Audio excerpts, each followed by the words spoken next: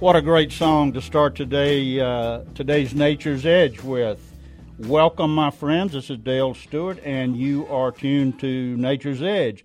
I also want to mention to you, we have a new channel, the Nature's Edge channel. It's on tunein.com, and then you can click on Nature's Edge, or you can go to the TuneIn app and download it and listen to my show anytime, 24/7. Many of you know that I just returned from spending 14 days in the bayous and canals and wetlands of South Louisiana, and it was quite a treat for me. That's home, and I haven't been down in that part of the wetlands in a long time, and it was interesting to go back down, camp out in the marsh, and learn a little bit about what's going on down there with the coastal erosion and the saltwater intrusion. Got to see some areas that when I was growing up, we used to go fish and camp on some islands down there, and sadly those islands now have disappeared.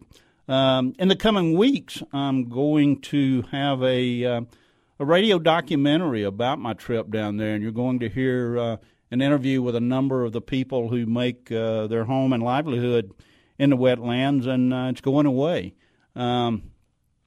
Some area the size of Rhode Island in South Louisiana is now underwater, and that has happened literally within our lifetime. And we're going to look at the reasons and discuss what I found out while I was down there, and hope that you'll tune into that and listen. And we're going to be discussing that a great deal more in the very near future.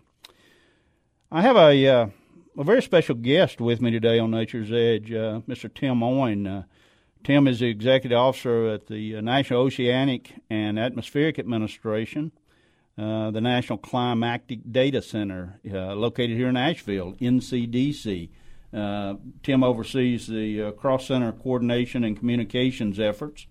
And over his 20-year career at NCDC, Tim has worked on a variety of projects, including climate data validation, urban heat island research, not sure what that is, we'll ask him, climate normals generation, map-based data applications, assessment of socioeconomic information, and collaboration in setting up drought.gov. It's a web portal of the National Integrated Drought Information System. Tim is a graduate of UNC Asheville in atmospheric sciences, and he also holds degrees from Penn State in meteorology and UNC Chapel Hill in city and regional planning. Tim, welcome to Nature's Edge. Thanks a lot, Dale. Glad to be here. I am obviously kind of planned this out to go along with returning from my trip to South Louisiana, because obviously some of the problems that I witnessed down there that are ongoing do deal with climate. And if you don't mind, we may touch on that a little bit. We've got about 3 minutes left in this segment. I'd like you, Tim, just to kind of give us a brief overview of what is the National Oceanic and Atmospheric Administration and what is the National Climatic Data Center. Okay, Dale. Well, NOAA, the National Oceanic and Atmospheric Administration, has been around since 1970. It has combined both what we call the wet side and the dry side of a lot of the science that is performed in the biosphere in terms of data collection, observations. We have fisheries, we have oceans, we have research into the atmosphere. We have 13,000 employees all over the country. We're one of the more distributed agencies in the federal government because of the Weather Service being in 120-plus locations and having fishery responsibilities over the oceans. And NCDC is Yes, NCDC has a really interesting story here in Asheville. It started in 1951 officially, and it came to Asheville for kind of an unusual reason. During World War II, the federal government took over buildings across the country for different purposes. They took over the lovely Grove Arcade here in downtown Asheville, and they were going to use that for postal records. Well, that didn't work out. So after the war, weather tabulation units, that is centers where data was punched by hand, were going to be consolidated. And basically the story is that they were looking for a building big enough and strong enough to hold millions and millions of punch cards. And so the Grove Arcade fit the bill. That's quite a history. I did not know that the Grove Arcade was the original home of the National Climatic Data Center, although it started out as something else. You're listening to Nature's Edge, and I want to remind you again of the new Nature's Edge channel. You can go to TuneIn app, or you can go to tunein.com and click on Nature's Edge and listen to the show 24/7. When we come back, we're going to talk with Tim a little bit about the mission of the National Climatic Data Center, a little bit about climate monitoring, state of the art, what's going on with our climate. We may even talk a little bit about global warming, something called temperature uncertainty, which I enjoy, and historic, and all of the things that they do right here in Asheville, North Carolina. We shall return.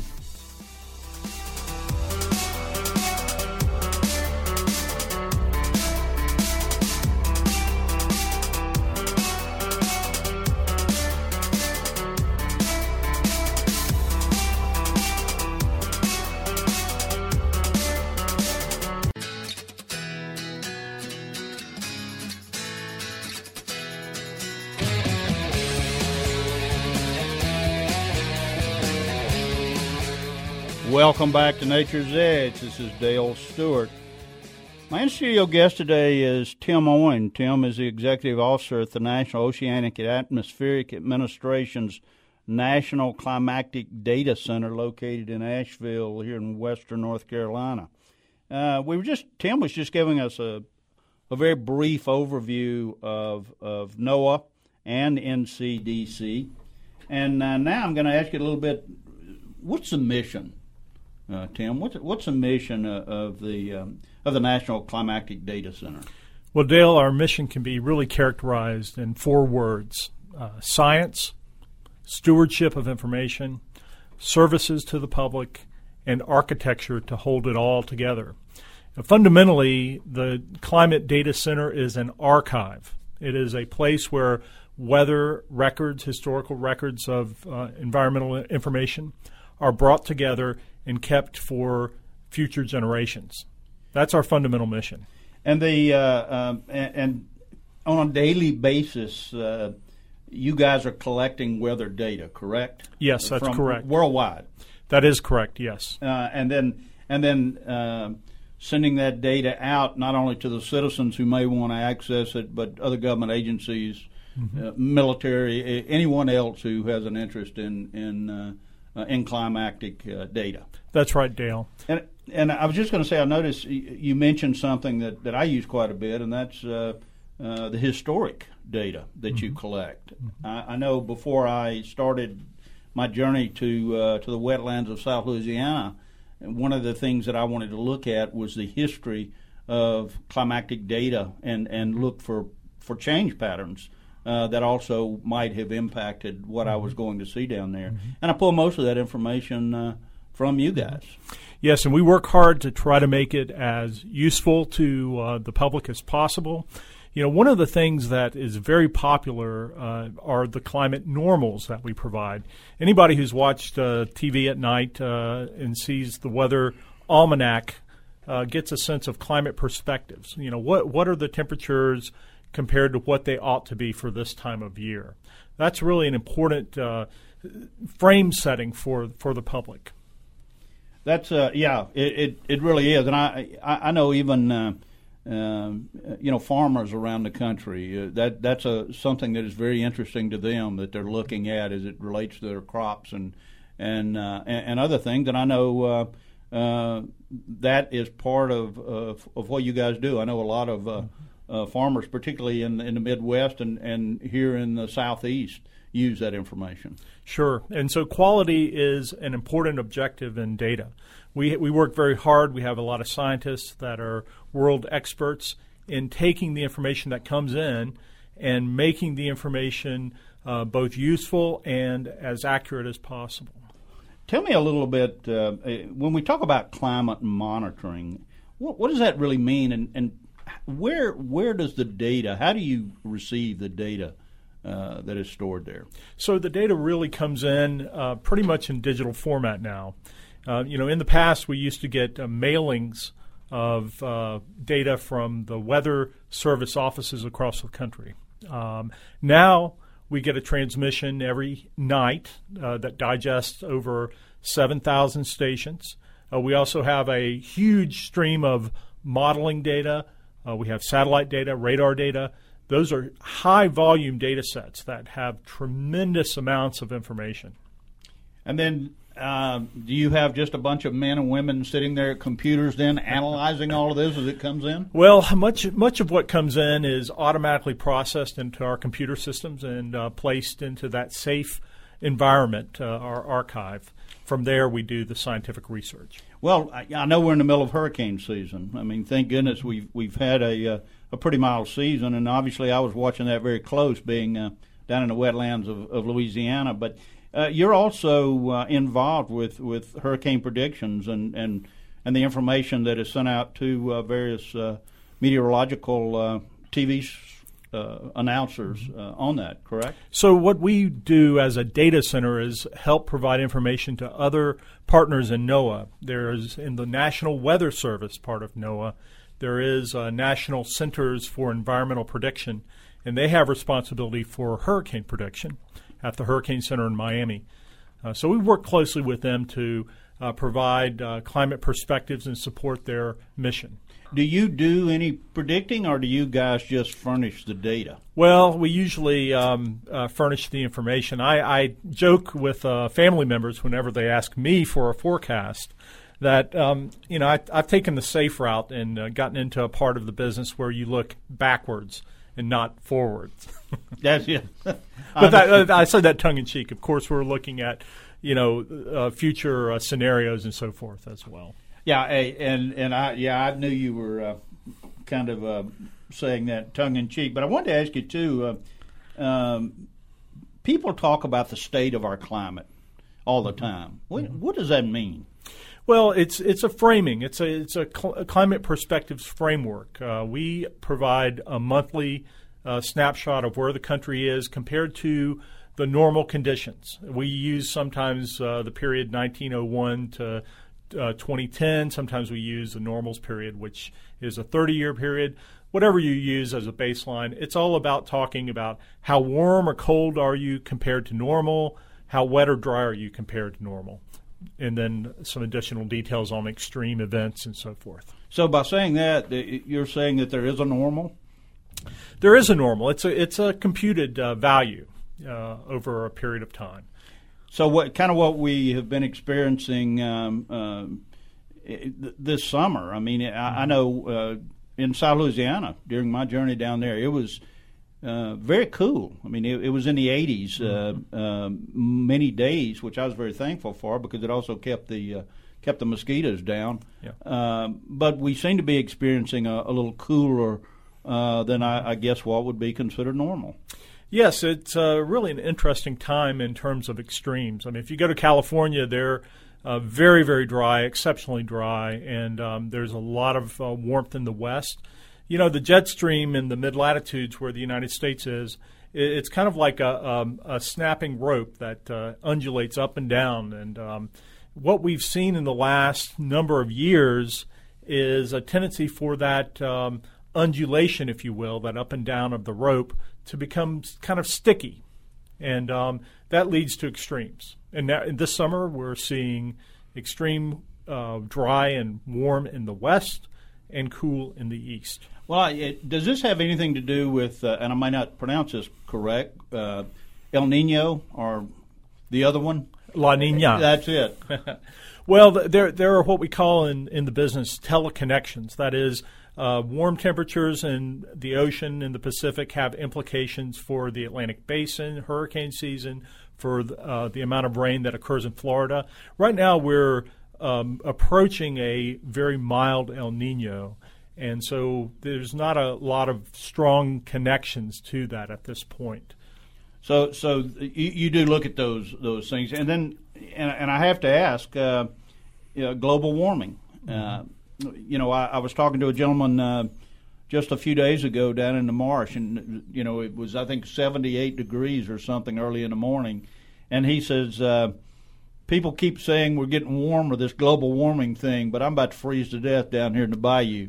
Talk a little about global warming. What is it? What does it mean from your perspective? So fundamentally, global warming is a phenomenon where industrial emissions of primarily carbon dioxide into the atmosphere yield increases in water vapor in the atmosphere and surface temperature increases, extreme precipitation increases.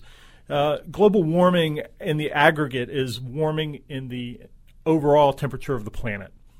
What we're really experiencing regionally and locally is global weirding, where you're having more extreme events, and sometimes those events are on the cool side, are on the wet side, and that is counter to what people think warming really means. Yeah, I think that's the misconception, if you will, about global warming. And is this how predictable was what's going on now as it relates to these cooler temperatures that we're experiencing? Was that something that you guys had sort of looked at in your modeling and sort of saw coming? Well, the day-to-day, the season-to-season is attributable in some areas but not in other areas in terms of the overall global warming. We're watching the signal amplify over time. There's no question about that. And, the impacts are seen in the glacial retreat across the planet and the increase in sea level in many, many areas. So there are many challenges to, telling what is 100% attributable to what you would call global warming. Well, obviously, the coastal erosion that I was witnessing in South Louisiana and even the saltwater intrusion into the fresh water, certainly the ocean rising is having some effect on that area. Sure. Would you agree? Yeah, absolutely, Dale. And really, the ocean warming is an artifact of melting of ice, but it's also thermal expansion of the oceans from just the general warming across the globe. So thermal expansion is really just the water level going up. Yes. On the bank, if you will. So, that's right. And that is that a result of global warming, or is there more to it than that? Well, I think fundamentally that particular piece is an artifact of a warming planet. That you're going to see the oceans begin to expand because they are fundamentally warmer. By the way, they're also fundamentally more acidic because they're absorbing that carbon. About a quarter of all of the carbon dioxide released in the planet is being absorbed into the oceans through carbonic acid, and it's causing the pH of the ocean to go down. And that obviously impacts nature and what we're seeing in our oceans today, and in that rise. I'm talking to Tim Owen, who is the Executive Officer of the National Oceanic and Atmospheric Administration. And I do want to remind my listeners that you can tune into the Nature's Edge channel. There's a TuneIn app, and there's also, you can go to tunein.com and click on Nature's Edge with Dale Stewart, and you will be able to hear my show anyplace, anytime. You're listening to Nature's Edge with Dale Stewart, and we shall return shortly.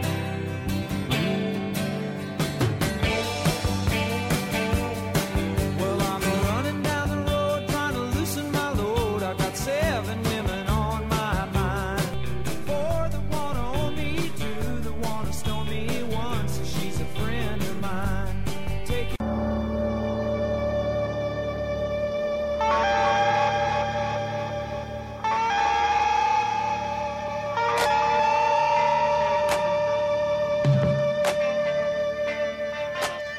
This is Dale Stewart, and you are listening to Nature's Edge.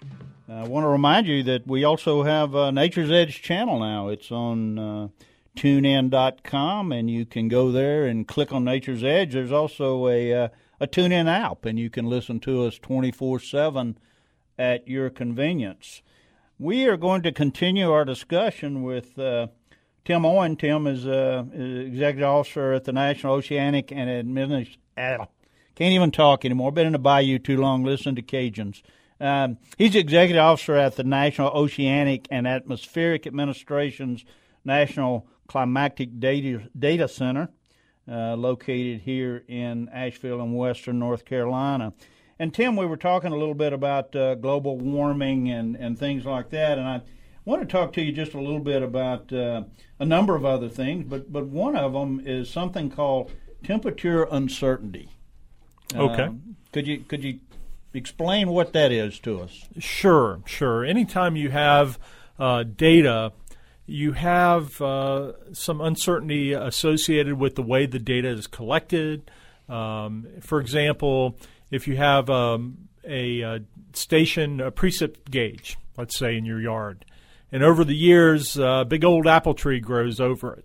Well, when the tree gets big, it's not the same measurement as when the tree was small. So we have a challenge of taking the information and using statistical techniques or information about the data that people have collected. Hey, I've got a tree that's grown, to sort out what the temperature or precipitation value should be accurately. Are you using mathematical algorithms to develop models that take that uncertainty into account? Absolutely. And I would think that was what was doing. So that explains temperature uncertainty to me. I'm going to talk about something that I ran across on the website a little bit, and it's paleoclimatology or paleoclimate information. You guys, I guess, are one of the few places that really have that information, and you want to explain to people what that is? Sure, Dale. Paleoclimate information is information based on what we call proxy information. Instead of directly measuring temperature, for example, you can take tree rings. People are familiar with, if the tree ring is wide, that means it was a very abundant wet year, and if it's narrow, it's a very dry year. So we can take that information and we can run back before we had instruments. Typically in the United States and in Europe and other parts of the industrialized world, the temperature and precip records only go back to the mid-19th century. So to go before that, you've got to go to these other things. I know many years ago, back in the 80s, I was actually involved in an expedition in Greenland. And I think this is similar. We were actually involved with ice coring. I was actually working with a group from the University of Fairbanks at the time. And it was a similar process because I remember us slicing it and looking at it. Mm-hmm. Absolutely. In that case, the data you're collecting is a direct measure because you're collecting air bubble information. So you're actually getting little pieces of atmosphere from up to 100,000 years ago. Yeah, that was amazing work for me. I was just involved with sort of the remote logistics operation of that, but I did spend some time watching them drill and pull that up and take those little slices. And again, I do remember that they were looking for those little bubbles of air, and they were actually they weren't doing it there, but they were sending this back to scientists all over the world, and they were actually able to pull information and giving us some idea of the climate thousands and millions of years ago in some instances. And certainly those bubbles are very important for us to set, again, the climate perspective of what CO2 levels were back then and what they are now. Yeah, that was amazing stuff. And I just, when you mentioned the paleo, that kind of reminded me of that story and of doing that. So this is tied in, I guess, to the historical climate data? Sure, absolutely. We have historical data of many different types. Certainly we even use diaries from the early 19th century, late 18th century, Thomas Jefferson, George Washington, many of our founding fathers kept diaries that noted the weather conditions. And is all of that data available? Yes. Almost all of our surface data collection is available online at ncdc.noaa.gov. We also have, as you mentioned at the start of the show, drought.gov, which focuses on drought conditions in the U.S. And then we have climate.gov, which provides a kind of a perspective with news stories and educational materials on the state of the climate. And all of those, as an explorer, I can tell you how important that information is to me. I always look at weather before I go somewhere, and I was actually in a meeting several months ago with a scientist who was from a university who was actually going to Southeast Asia, and he had everything well planned. He had great equipment and everything else, and I happened to notice when he was going to travel, and I asked him if he had looked at the weather data for that period, and he said, well, no. I said, well, that's the start of monsoon, and he was amazed that was that time, but he was fixing to spend several $100,000 on a trip that was probably not going to give him the outcome he needed, and really all he would have had to done was check with you guys and looked at that. Well, certainly, there's the climate information, what is a wet season versus a dry season, but there's also looking ahead to the future. If you're a infrastructure builder, you need to prepare for the conditions that are going to occur 50 years from now. So how can we as a science agency support the public in that regard too? Tim, how far in advance, and maybe comfortable is not the word, but how far in the future do you look at weather and weather patterns and climate and that sort of thing? Well, on the predicting side of NOAA, there's forecast out to 10 days. Then there are intermediate forecasts of 6 to 10 days to 2 weeks. And then there are seasonal forecasts after that, 1 month to 3 months. And then after that, you begin to look at, different teleconnections like I was talking about earlier, assessment information. So our predictive power is diminished over time because of uncertainty in and nonlinearity in the system. I haven't been to Cajun country. I have no excuse. It happens. Well, one thing you were talking about that. I mean, nature is not linear. That's right, and that's one thing that we've certainly learned over time. Mm-hmm. And people that try to make it linear don't turn out so well. Yeah. But these predictions are important, again, not only to people like me and to the agriculture and farmers, but I know the U.S. Forest Service and Department of the Interior look at this to determine burn seasons and what and the incidence of wildfires occurring in given periods of time. So I think weather and weather predicting is something that really impacts us every day, but we don't think about it too much other than at the news hour. Right, and if you think about adaptation to respond to climate and its impacts, you really have to start thinking about risk and how do you manage risk. And there's a huge industry. The reinsurance industry is a big group that's looking at the information and trying to make assessments on whether they want to cover, say, someone who lives on the beach in Florida or not. Yeah, and it's not all just about managing the risk. It's also about mitigating. We know something's going to happen, so what can we do to limit the impact or the effect that has? And so that's why that future predicting models are so important. Absolutely. As you said, not just to developers and fishermen and agriculture people and forests, but to all of us. You're listening to Nature's Edge with Dale Stewart, and we're talking to Mr. Tom Owen, Executive Officer at the National Oceanic and Atmospheric Administration's National Climatic Data Center. Neither one of us can talk today, and we will return.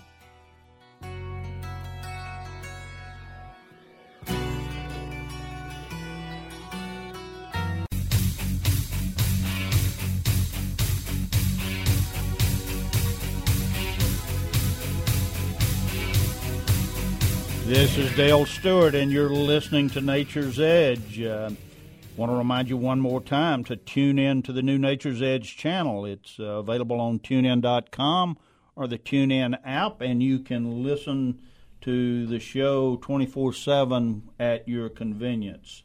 Just click on Nature's Edge. We've been spending some time with Tim Owen today. Tim, Executive Officer at NOAA, and also the National Climatic Data Center, located in Asheville in western North Carolina. And we've talked about a lot of things. And, Tim, I couldn't let you leave here unless I ask you about greenhouse gases.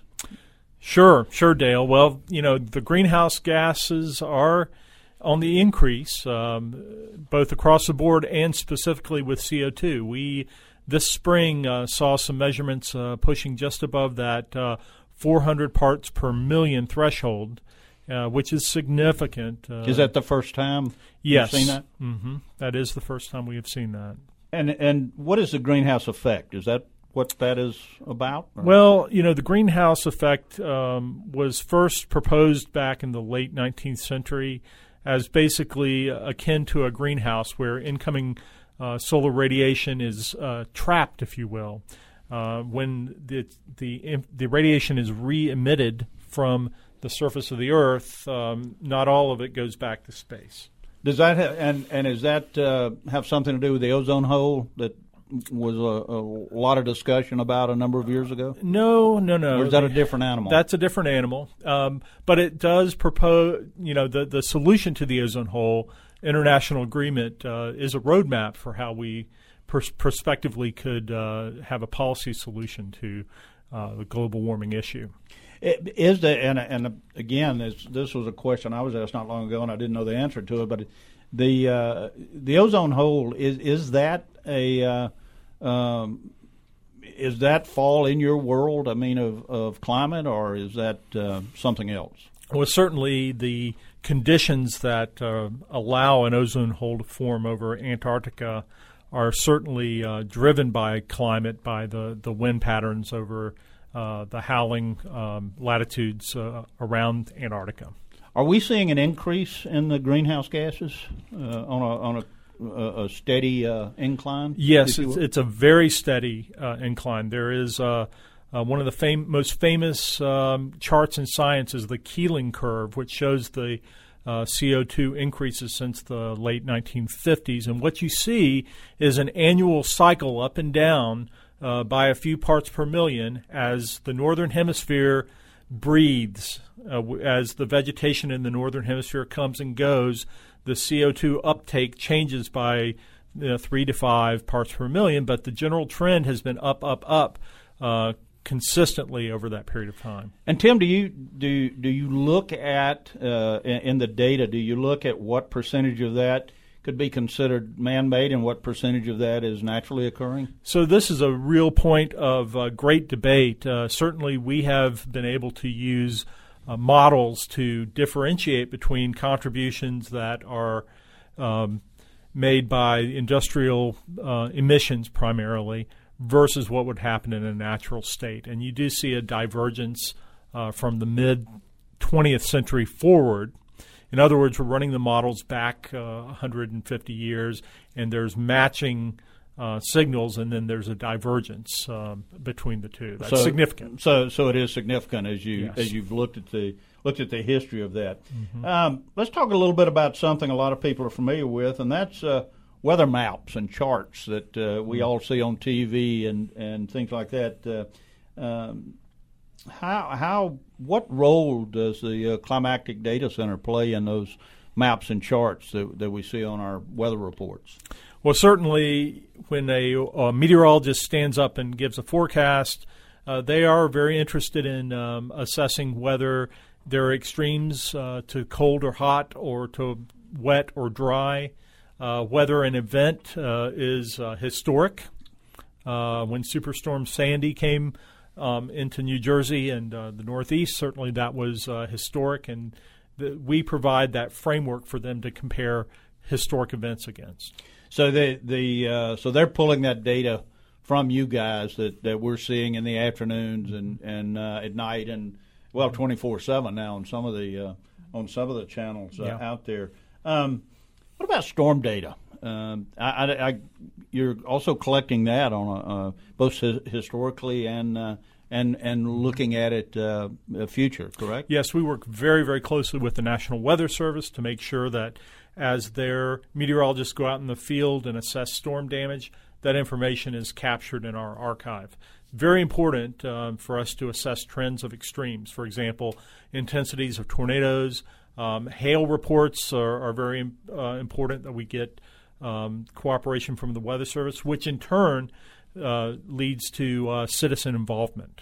And citizens, again, you gave the website a few minutes ago, but people that really want to learn more about the weather charts, the weather climate, the historical data, all of the services that are offered, could you give that site again? It's ncdc.noaa.gov, and then there's drought.gov for drought and climate.gov for general climate information. Could you just quickly, we've got about 3 minutes left here, could we talk a little bit about climate models? Because I know you've mentioned the word modeling a lot throughout the show. And could you kind of give us a layman's description of what a climate model is and sort of how they're useful? Sure. Basically, we have literally thousands, tens of thousands of observations that are made on a daily to monthly basis. These include people going out and measuring precipitation in their backyard, to weather balloons that take a profile of the conditions throughout the atmosphere, to satellite information, radar information. All of that stuff is aggregated using supercomputers to put into what we call a model, which is we have certain ways of setting that model up to represent reality as best we can. And quite frankly, over the last 70 years, advances in computing have often been tied very closely to the weather meteorological needs to be able to crunch all that information. Obviously, the technology is advancing to the point where we can really have a very, very finely tuned model system that represents the atmospheric conditions very closely. And are you modeling the planet? Well, there are different kinds of models, of course. There are the meteorological models that are usually tuned to a hemisphere. There are climate models, which are not as resolute, but look at an entire Earth over a period of time. So you can look at the movement of weather patterns around the globe as well as regionally and locally. Yes, that's right. And that's where the challenge is for the future is working with more regionally tuned models to improve weather forecasting. That's and extend the forecasting out, beyond 10 days to 14 days. Tim, how many people are at the National Climatic Data Center? Well, our organization has about 300 employees, and we're located not just in western North Carolina, but also in half a dozen other states with representatives. And is their background primarily meteorology, or is it computer science, or is it a combination of all the above? Well, a combination of all the above, Dale. I mean, I visualize a bunch of little geeks sitting around in front of computers. Well, at the beginning of the day and the end of the day, you see two groups of people. You see the lawyers in suits going one way, and you see people in plaid going the other way. We're the plaid group. Yeah. Guys, you've been listening to Nature's Edge, and we have had Tim Owen with us, and Tim, I really appreciate you taking the time out of your very busy schedule to come spend a little time with us here on Nature's Edge. And I want to remind my fans one more time that we now have the Nature's Edge channel. Go to tunein.com, click on Nature's Edge, and you can listen to us 24/7. This is Dale Stewart, and until next time, I will see you in the wild.